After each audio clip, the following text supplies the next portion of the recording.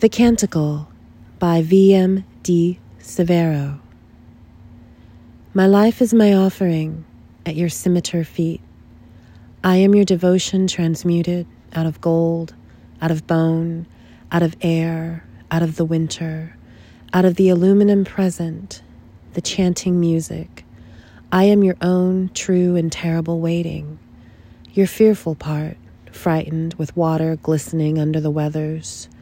Fall down the stairs, I am yours. Wake to the cold, to anger, I am yours. Turn to moon or to streetlights, shape of winter, a rolling pendulum of tide. I am yours, as sunlight and bay leaf, sweat and eye of morning. You are more than light at midnight, sumptuous seeming, who taunt by appearing only. You fortunate fish of the sea of desire, give me the power to swim with you, without which my kingdom would be dark forever.